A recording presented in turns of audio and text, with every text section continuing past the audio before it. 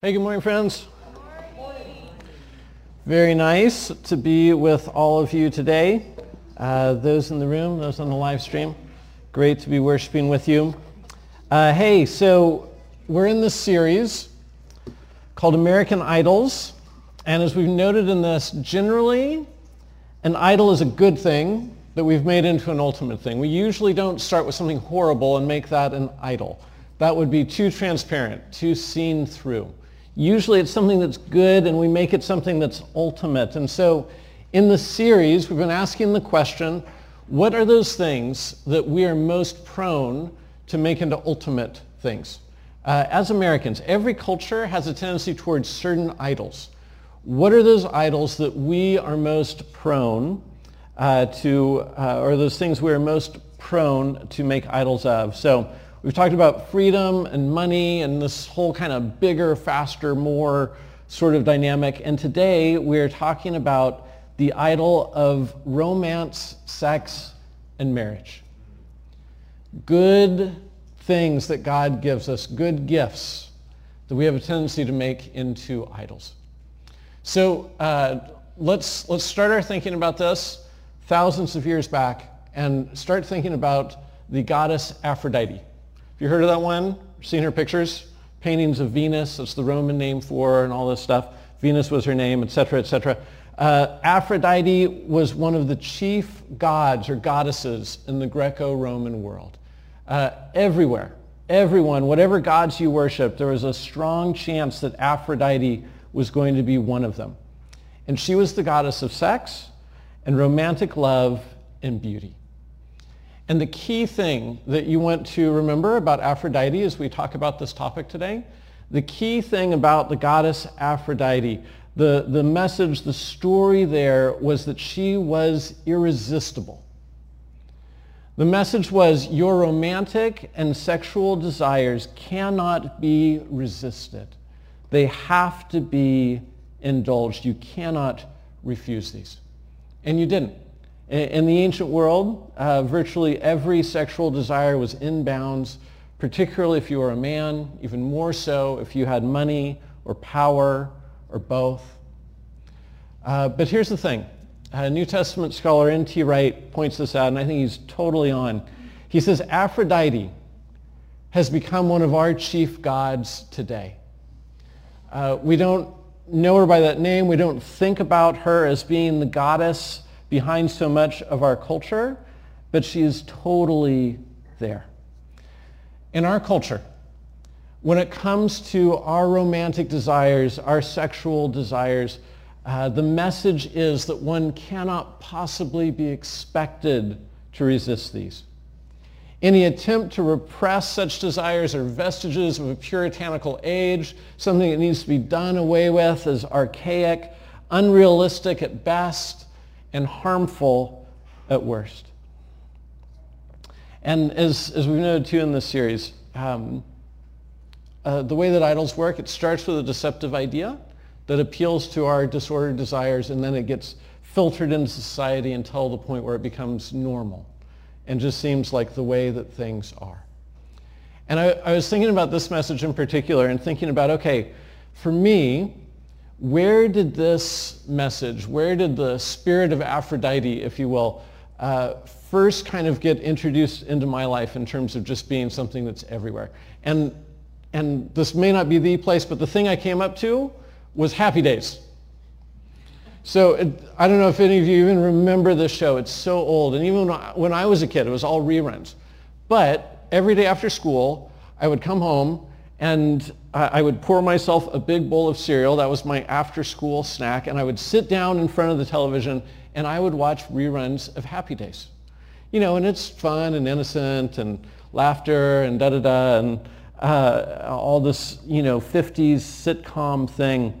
But looking back on it, here's what I see. Tell me if you remember this at all about the show. But the way that this idol of romance, sex, and marriage, the way that this works in our culture, it takes a couple different forms, right? Form number one, we would see with Fonzie. The Fonz, motorcycle, leather jacket, the coolest man alive, right?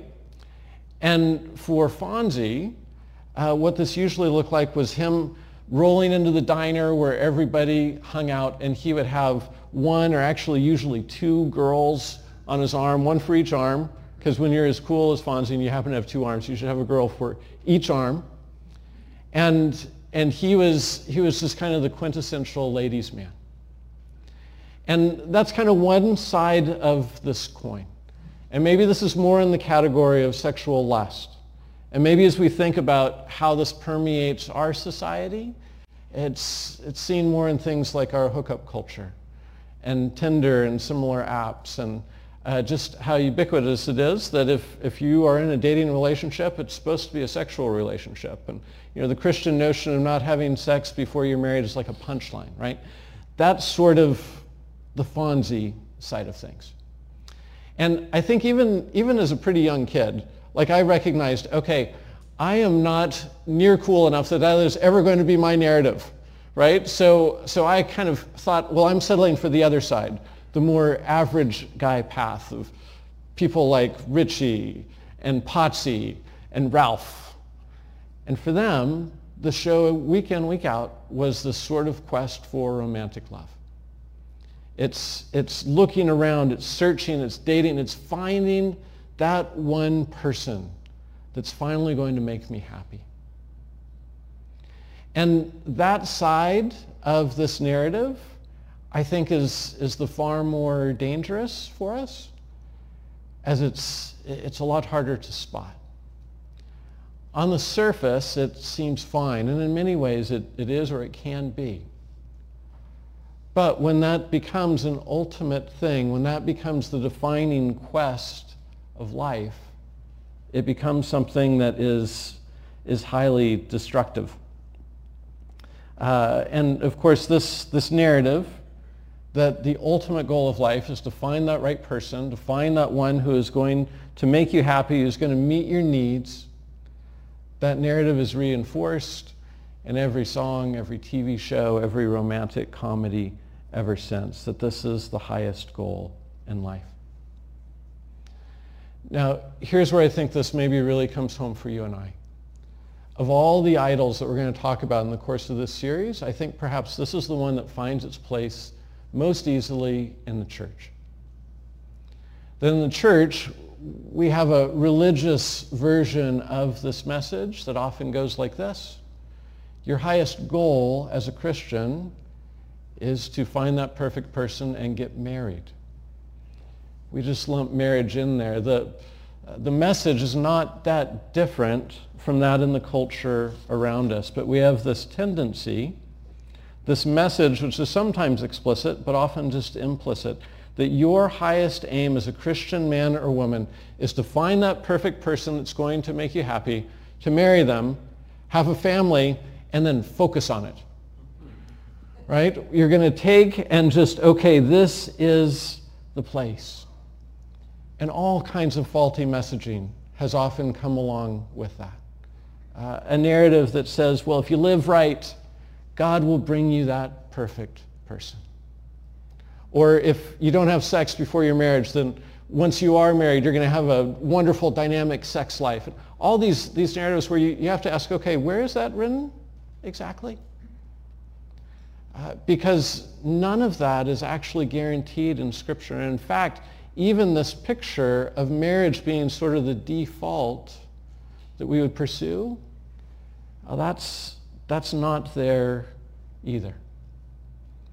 And consequently, being single, man, that can get really tricky within the church, where sometimes you feel, or you're made to feel, as if you're a second-class citizen, or as if singleness is a problem that has to be fixed because it doesn't match with that particular message. And that is a difficult thing to carry, friends. And think about this. In our church, 20% of the adults in our church are single, either never married or widowed or divorced. It can be difficult to find your place and a focus on the family world if that is the message that you are receiving. Now, we're going to contrast this with what the Bible teaches.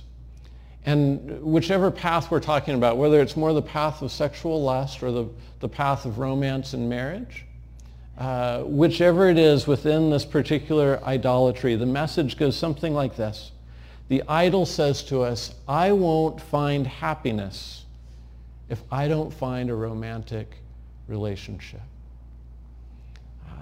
In contrast, we'll see in the scriptures it teaches something very different, but we'll sum up the scriptures teaching this morning this way.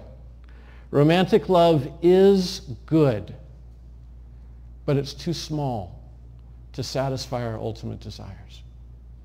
It is a good thing. It is a gift from God, but it's not big enough to actually satisfy our souls. Right? The fantasy is that if we find that one special person, that soulmate, that all will be right with the world. In other words, we often look to that other person to be a sort of savior for us. But can I tell you something that at some level you already know?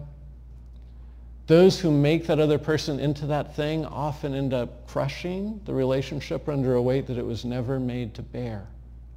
The whole narrative is a lie. It's a gift if we find it, but it isn't large enough to satisfy our ultimate needs. And this, I think, is where it sort of starts to get real. Because the truth is, you and I need an actual Savior. We need a deeper love that can free us to a point where any experience of other loves that we do end up having in life can support that rather than be the thing that's meant to hold it all up.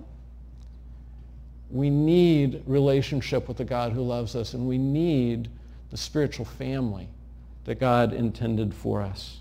All else is gravy, as they say. So we're going to ask this question as we go through this. Who do I trust? God or the idol of romance, sex, and marriage? Do I find Jesus to be more trustworthy or Aphrodite? And I think maybe nothing in the scriptures highlights this, the presence of this idol so much as the scriptures teaching on singleness. The Bible elevates both marriage and singleness. And we're going to look at that, and then we'll end this morning with a couple of practices that help us put the various loves in their proper place in our hearts. So let's pray, and we'll look at the scriptures together.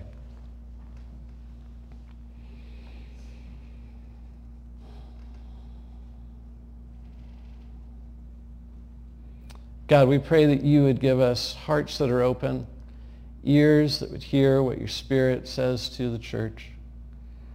God, that you would cause us to see what it is that you teach us in the scriptures and to live according to it. As folks who are married, as folks who are single, as those raising kids or grandkids, we pray, God, that we would have a proper perspective of the loves that you would lead us to. God, expose the idols in our hearts. And we pray, Jesus, that you would be Lord over all things in us. We pray in Christ's name. Amen. So here's the first thing that we see the scriptures teaching us about this. And this comes from Jesus. And it's that both marriage and singleness are holy callings. Both of these are holy callings. Matthew 19 says some Pharisees came and tried to trap Jesus with this question. Should a man be allowed to divorce his wife for just any reason? Haven't you read the scriptures? Jesus replied. They record that from the beginning God made them male and female. And he said, this explains why a man leaves his father and mother and is joined to his wife, and the two are united into one. Since they are no longer two but one, let no one split apart what God has joined together. Well, then why did Jesus say in the law that a man could give his wife a written notice of divorce and send her away? They asked. Jesus replied, Moses permitted divorce only as a concession to your hard hearts. Key phrase here. But it was not what God had originally intended. And I tell you this, whoever divorces his wife and marries someone else commits adultery, unless his wife has been unfaithful. Now hear the protest. Jesus' disciples then said to him, "If this is the case, it is better not to marry." "Not everyone can accept this statement," Jesus said. "Only those whom God helps. Some are born as eunuchs, some have been made eunuchs by others, and some choose not to marry for the sake of the kingdom of heaven. Let anyone accept this who can." All right, now here's the debate that Jesus walks into in this story. There's a debate going on in the first century between this one group of religious teachers and this other group of religious teachers. And those on one side thought they had found a biblical loophole into what the scriptures taught about marriage, where if they tired of the wife that they were with, they could trade her in for a different one, and they could start the process again, thus being faithful to one wife. It just wasn't always the same wife, right? So this is what they're trying to draw Jesus into. And Jesus, in a word, says, no. That isn't how this marriage thing works. And look at what he does here. He affirms marriage as a calling from God, but not just as a convenience for our pleasure, not just as a tool to meet our relational or our sexual needs, but as a holy calling. Right? He puts God at the center of this. He said it's God at the beginning that made them male and female. It's God at the beginning who took two and joined them into one. It's God who established marriage as an institution that's meant to be permanent unless something so large as adultery, and Scripture gives a couple other rationales too, but not many, unless something just nukes that relationship and it can no longer stand. And Jesus says, as such, you're not free to reshape it into something that you feel better fits your preferences and your desires. It is meant to be as God intended it to be, and he calls them back to that. And the disciples, you can tell kind of where they fall in this debate. They have this reaction. They're like, what? Like, seriously? You're married and you're in it for good? Say, maybe it's better if you don't marry at all, right? There's no escape hatch. Like, I'm not sure I want this. And Jesus surprises them by saying, you know what, you're right. Marriage is good, but singleness is too. And he challenges them to this. And this talk in here about eunuchs, let's talk about eunuchs for a moment. There's something you didn't anticipate when you were eating your cornflakes this morning. Let's talk about eunuchs. But Jesus gives us kind of three categories of people in here, right? First, there's those who are married, and he says to them, marriage is a good choice, but you have to engage in it in the way God has intended, not as what you wish it was. And then he says there's those who are not able to marry. Those who are born eunuchs, or those who are made eunuchs by men. Those who, in other words, there's a physical or a medical reason where they aren't capable of sexual function, and so marriage is not an option for them in that way.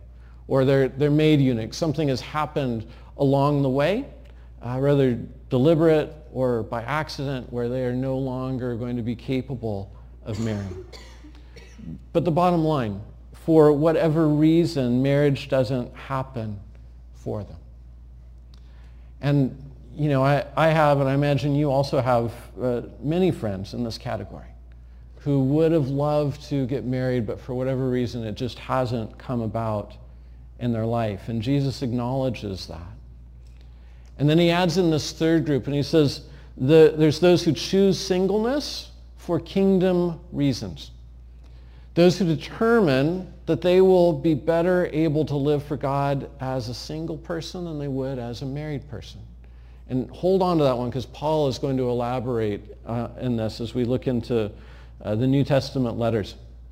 But I have a number of friends who are in these last two categories. Those who either they wanted to be married and it hasn't happened, or they were married and they're not married now, and they've embraced this as a calling and said, okay, God, what does it mean for me to live for you as a single person? And I have those two who have just have kind of concluded, okay, this is the calling God has for me. and for kingdom reasons, I am going to be single and use my singleness to serve God. I think here of the Side B group that we have meet here on a Tuesday night once a month. Gay believers who aren't attracted to the opposite sex. But they've decided I'm not going to disobey God in terms of living out my sexuality. I'm going to use my singleness to serve him, and they've embraced that. Or I think here of, I actually have a lot of friends in this category, but I think of my friend JR, who I've known since seminary. And he just kind of decided early on, I think I'm going to be able to serve God better as a single person. And he's had an amazing, fruitful ministry career. We planted churches about the same time. He's gone on to lead a huge church planting network that's just international now, has seen thousands of churches planted as a result. And he will tell you this is in part because I made a choice that I could be one of those. I could serve God better as a man who is single. Jesus, he's laying this out. He's saying marriage is good. It's a calling from God.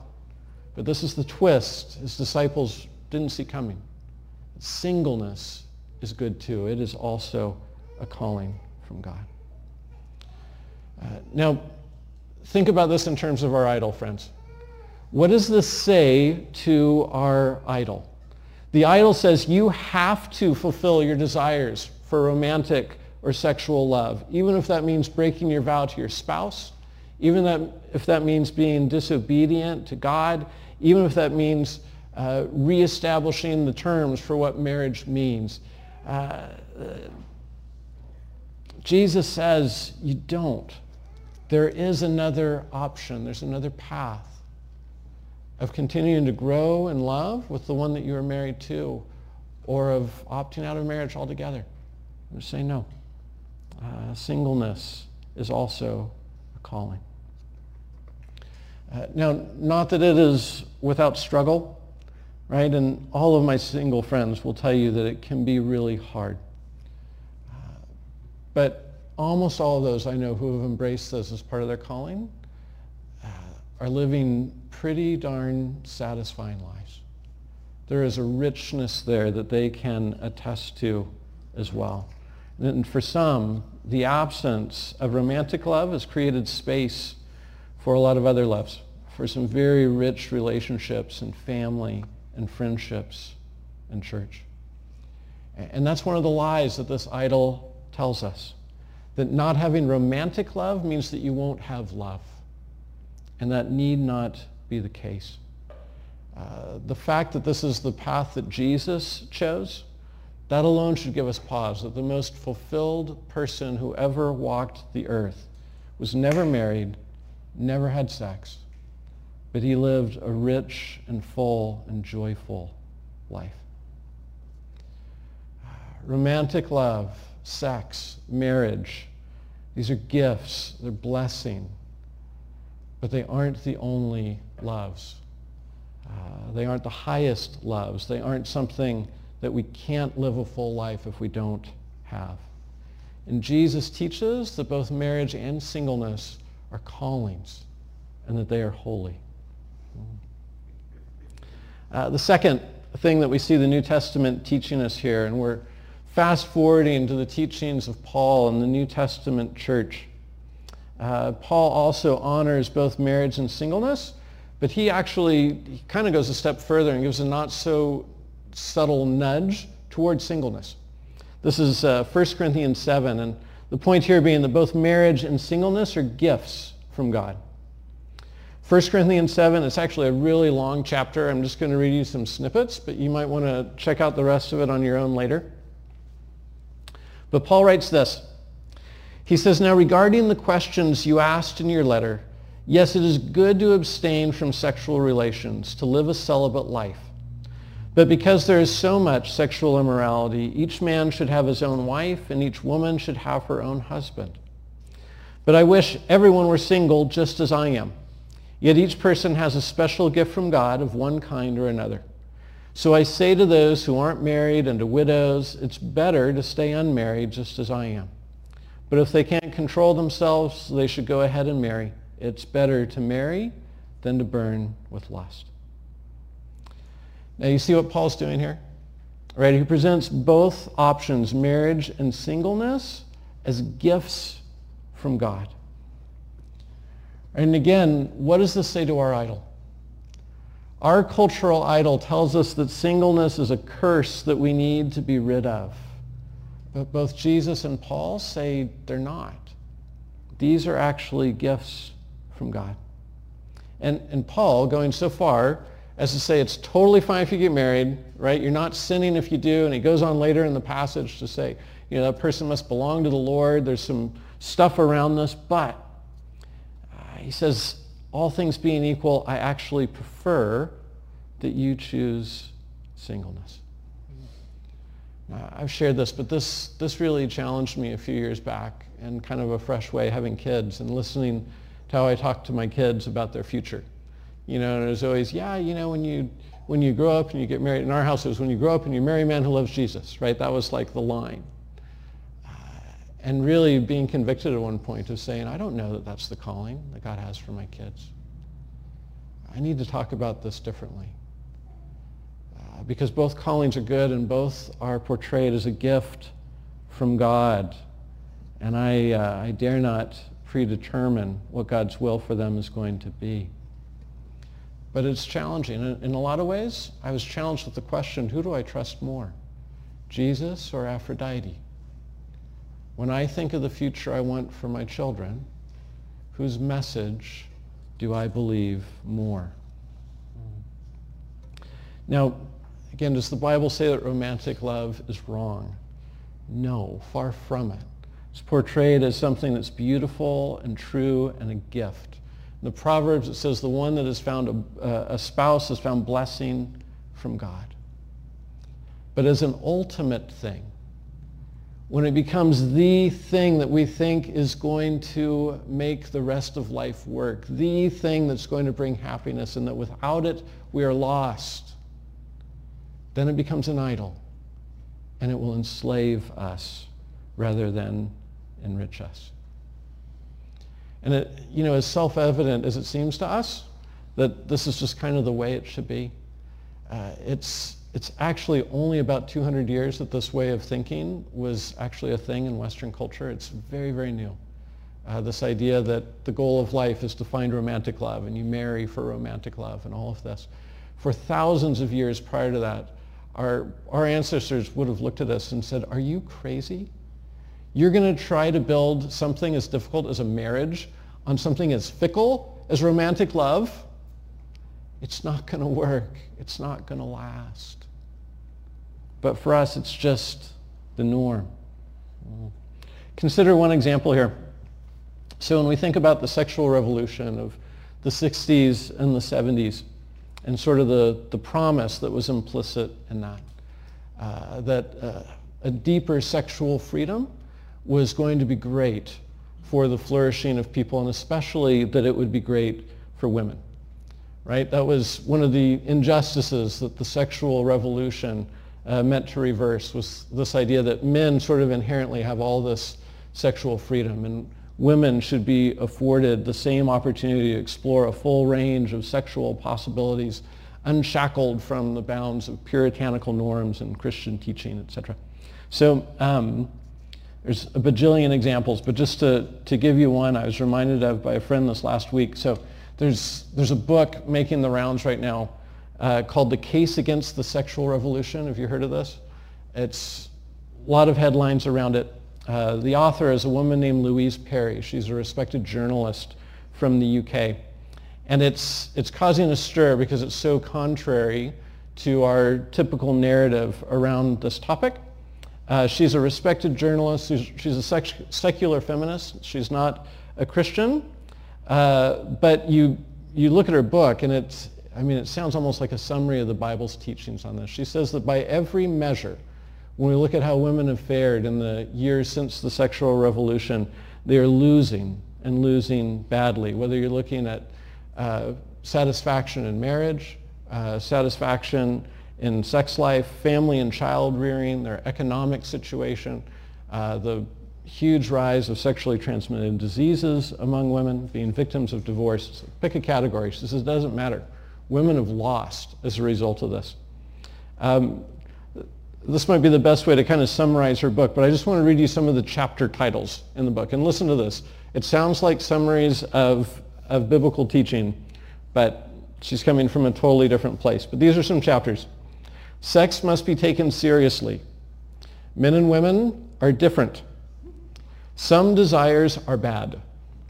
Loveless sex is not empowering. Consent is not enough. Marriage is good. And then the concluding chapter is called Listen to Your Mother.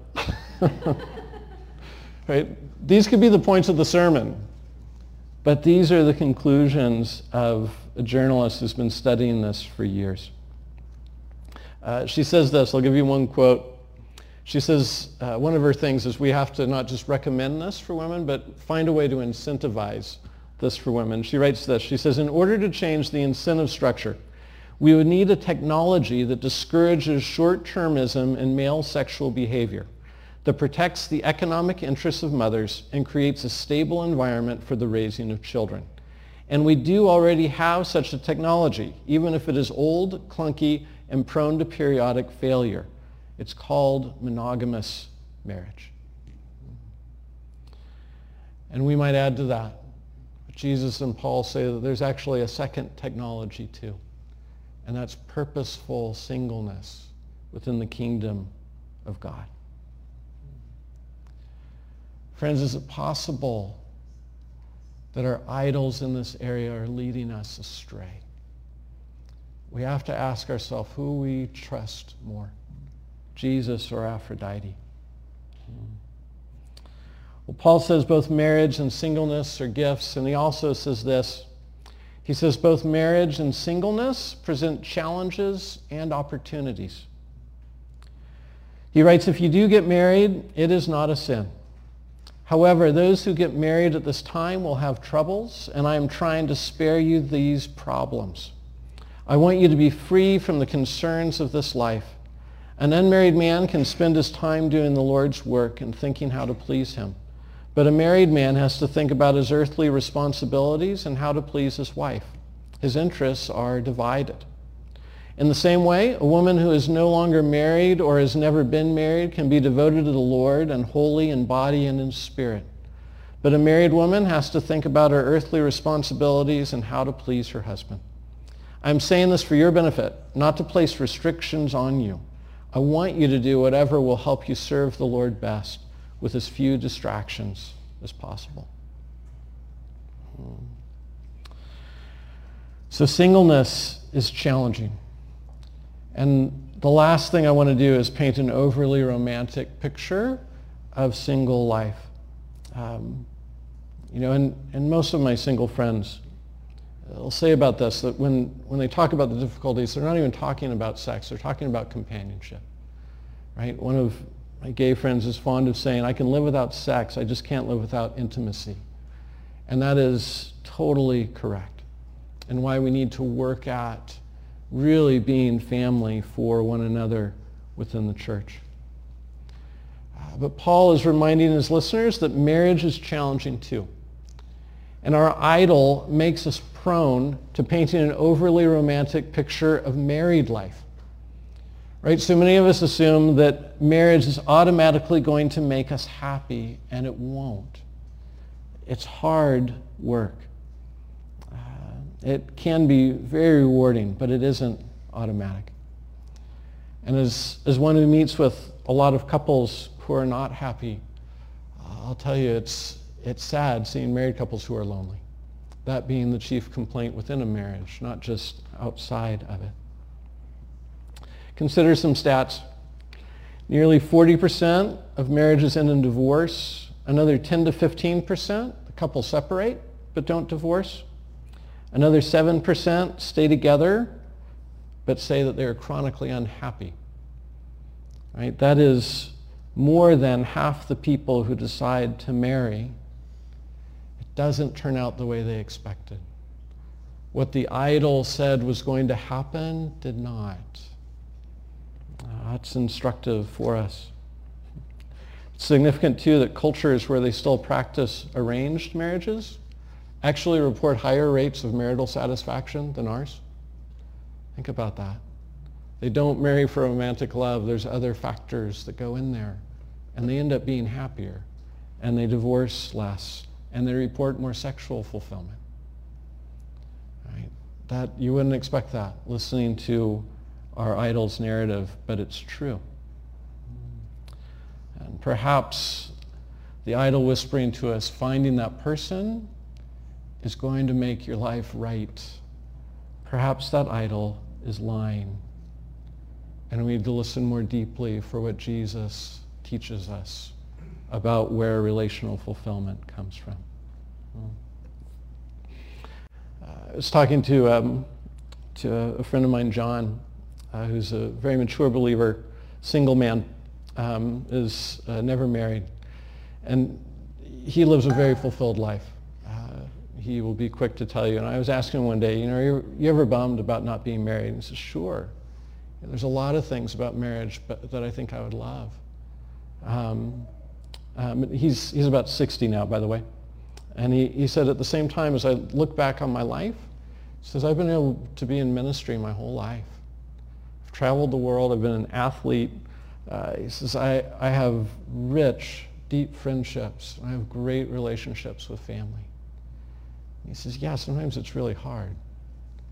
He says, it's been a good choice. It's gone very well for me. I have another friend, Joan, who, she's in her 30s. People have been trying to set her up in relationships since her early 20s, and she's just not that interested, right? She's like, well, sometimes it's appealing, sometimes it's not. But she says, I've decided God's calling me to singleness. She says, I don't think I'd be a great parent, but I'm an amazing aunt. And she lives into it very well. She says, I've got a ton of time and energy to serve my church, to serve different families that I'm friends with, to be in their lives in ways that are really significant and special. She says, I wouldn't trade it. And then, of course, marriage provides opportunities too. When Samantha and I were first dating, her pastor said to me, if you don't think that the two of you are going to be able to better serve God together than apart, you shouldn't get married. And it really challenged me. I didn't want to hear that. How to best serve God was not topmost in my mind at that moment. But it is a word that we really took to heart and prayed over. And I think, looking back on our marriage, we would both say without question that being married has enhanced our ability to serve God. It's what he had for us. And it's certainly been a blessing. But friends, what I want you to hear in this is not that one is good and that one is bad, that the scriptures elevate them both. You have your examples like Paul, who said, I'm going to serve God best as one who is single. And you have examples like Priscilla and Aquila, who said, no, we're going to serve God best as those who are married. Both bring challenges and both bring opportunities as well. I want to end with two practices for us to be thinking about as we're considering what does it look like to live in a way that challenges the narrative of our culture's idol and embraces instead the teaching of Jesus on this. Two practices. One is embrace your status as calling. Whether you're married or whether you are single, embrace the status that you are living in as a calling from God. And that means it's something that you are praying about and you're thinking about, being curious about. God, what does the station in life that you have brought me to, what does this say about how I might serve you best? And to really lean into that question. Friends, there are going to be opportunities that are made available to you that wouldn't be there for you if you were married, or that wouldn't be there for you if you were single. Embrace your status not as incidental to your calling, but as one aspect of the calling that God has brought you to. And if you're a teen or you're a young adult, I think really this means praying about what path God might have for you. Not automatically assuming it's one or the other, but really considering, God, what is it that you have for me in this way? For parents and grandparents, I think this is in the way that we talk to our kids or grandkids about their future as well. Really giving serious consideration to this question of, God, what is it that you are calling me to? And second practice is this. It's to prioritize the family of God. I don't think that we do this well in 21st century church life. What if we started to think differently about what it means that the church is a family? I think most often the thinking we fall into is kind of backwards. We think about being part of a nuclear family or being single, and that being sort of part of this loosely connected group of people called the church. But what if we sort of flip that on its head? And we said, first and foremost, God has called me to be part of his family, which is the church. And whether I am married or single, I exist within that instead of the other way around. It's not so much a question of how does the church fit into my life, my family life, but it's rather how does my family or my single self, how does that fit into the life of this larger church? There's several episodes in the Gospels where Jesus addresses this, but one in particular that comes to mind is Jesus saying to the people when his family is coming to look for him, saying, we want to talk to you. And he's saying back to the crowd in response, who is my family?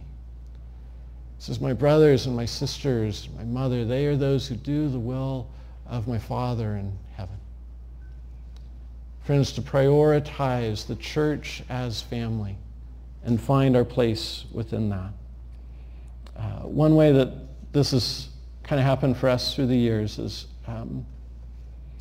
we've tried to be very aware of kind of who is at our holidays and who's around our dinner table and who's at birthday parties. And if that looks all like married couples about our age saying, well, that doesn't reflect the body of Christ. And there have been singles and there have been folks who have kind of passed into our lives for long, beautiful seasons where they're part of all of those things. And we've been so much richer because of that, and I know they have too.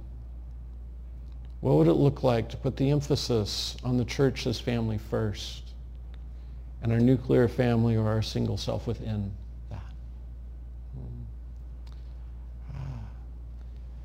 This is a lot to consider, isn't it? As we come to the communion table this morning, I want us to be prayerful and careful as we are thinking about what does it mean to be part of Christ's family. Perhaps think about it this way. As we look at communion, the table is the place where the family of God gathers. Is our mindset such that we see that as a table just for our family, or do we see us as part of the larger church family? That might be among those things that we need to offer to God this morning as we come to the table and come to prayer. This is our prayer as we come to communion. Our confession, we pray, most merciful God, we confess that we have sinned against you in thought, word, and deed, by what we have done and by what we have left undone. We have not loved you with our whole heart. We have not loved our neighbors as ourselves. We are truly sorry and we humbly repent. For the sake of your Son, Jesus Christ, have mercy on us and forgive us, that we may delight in your will and walk in your ways to the glory of your name. Amen.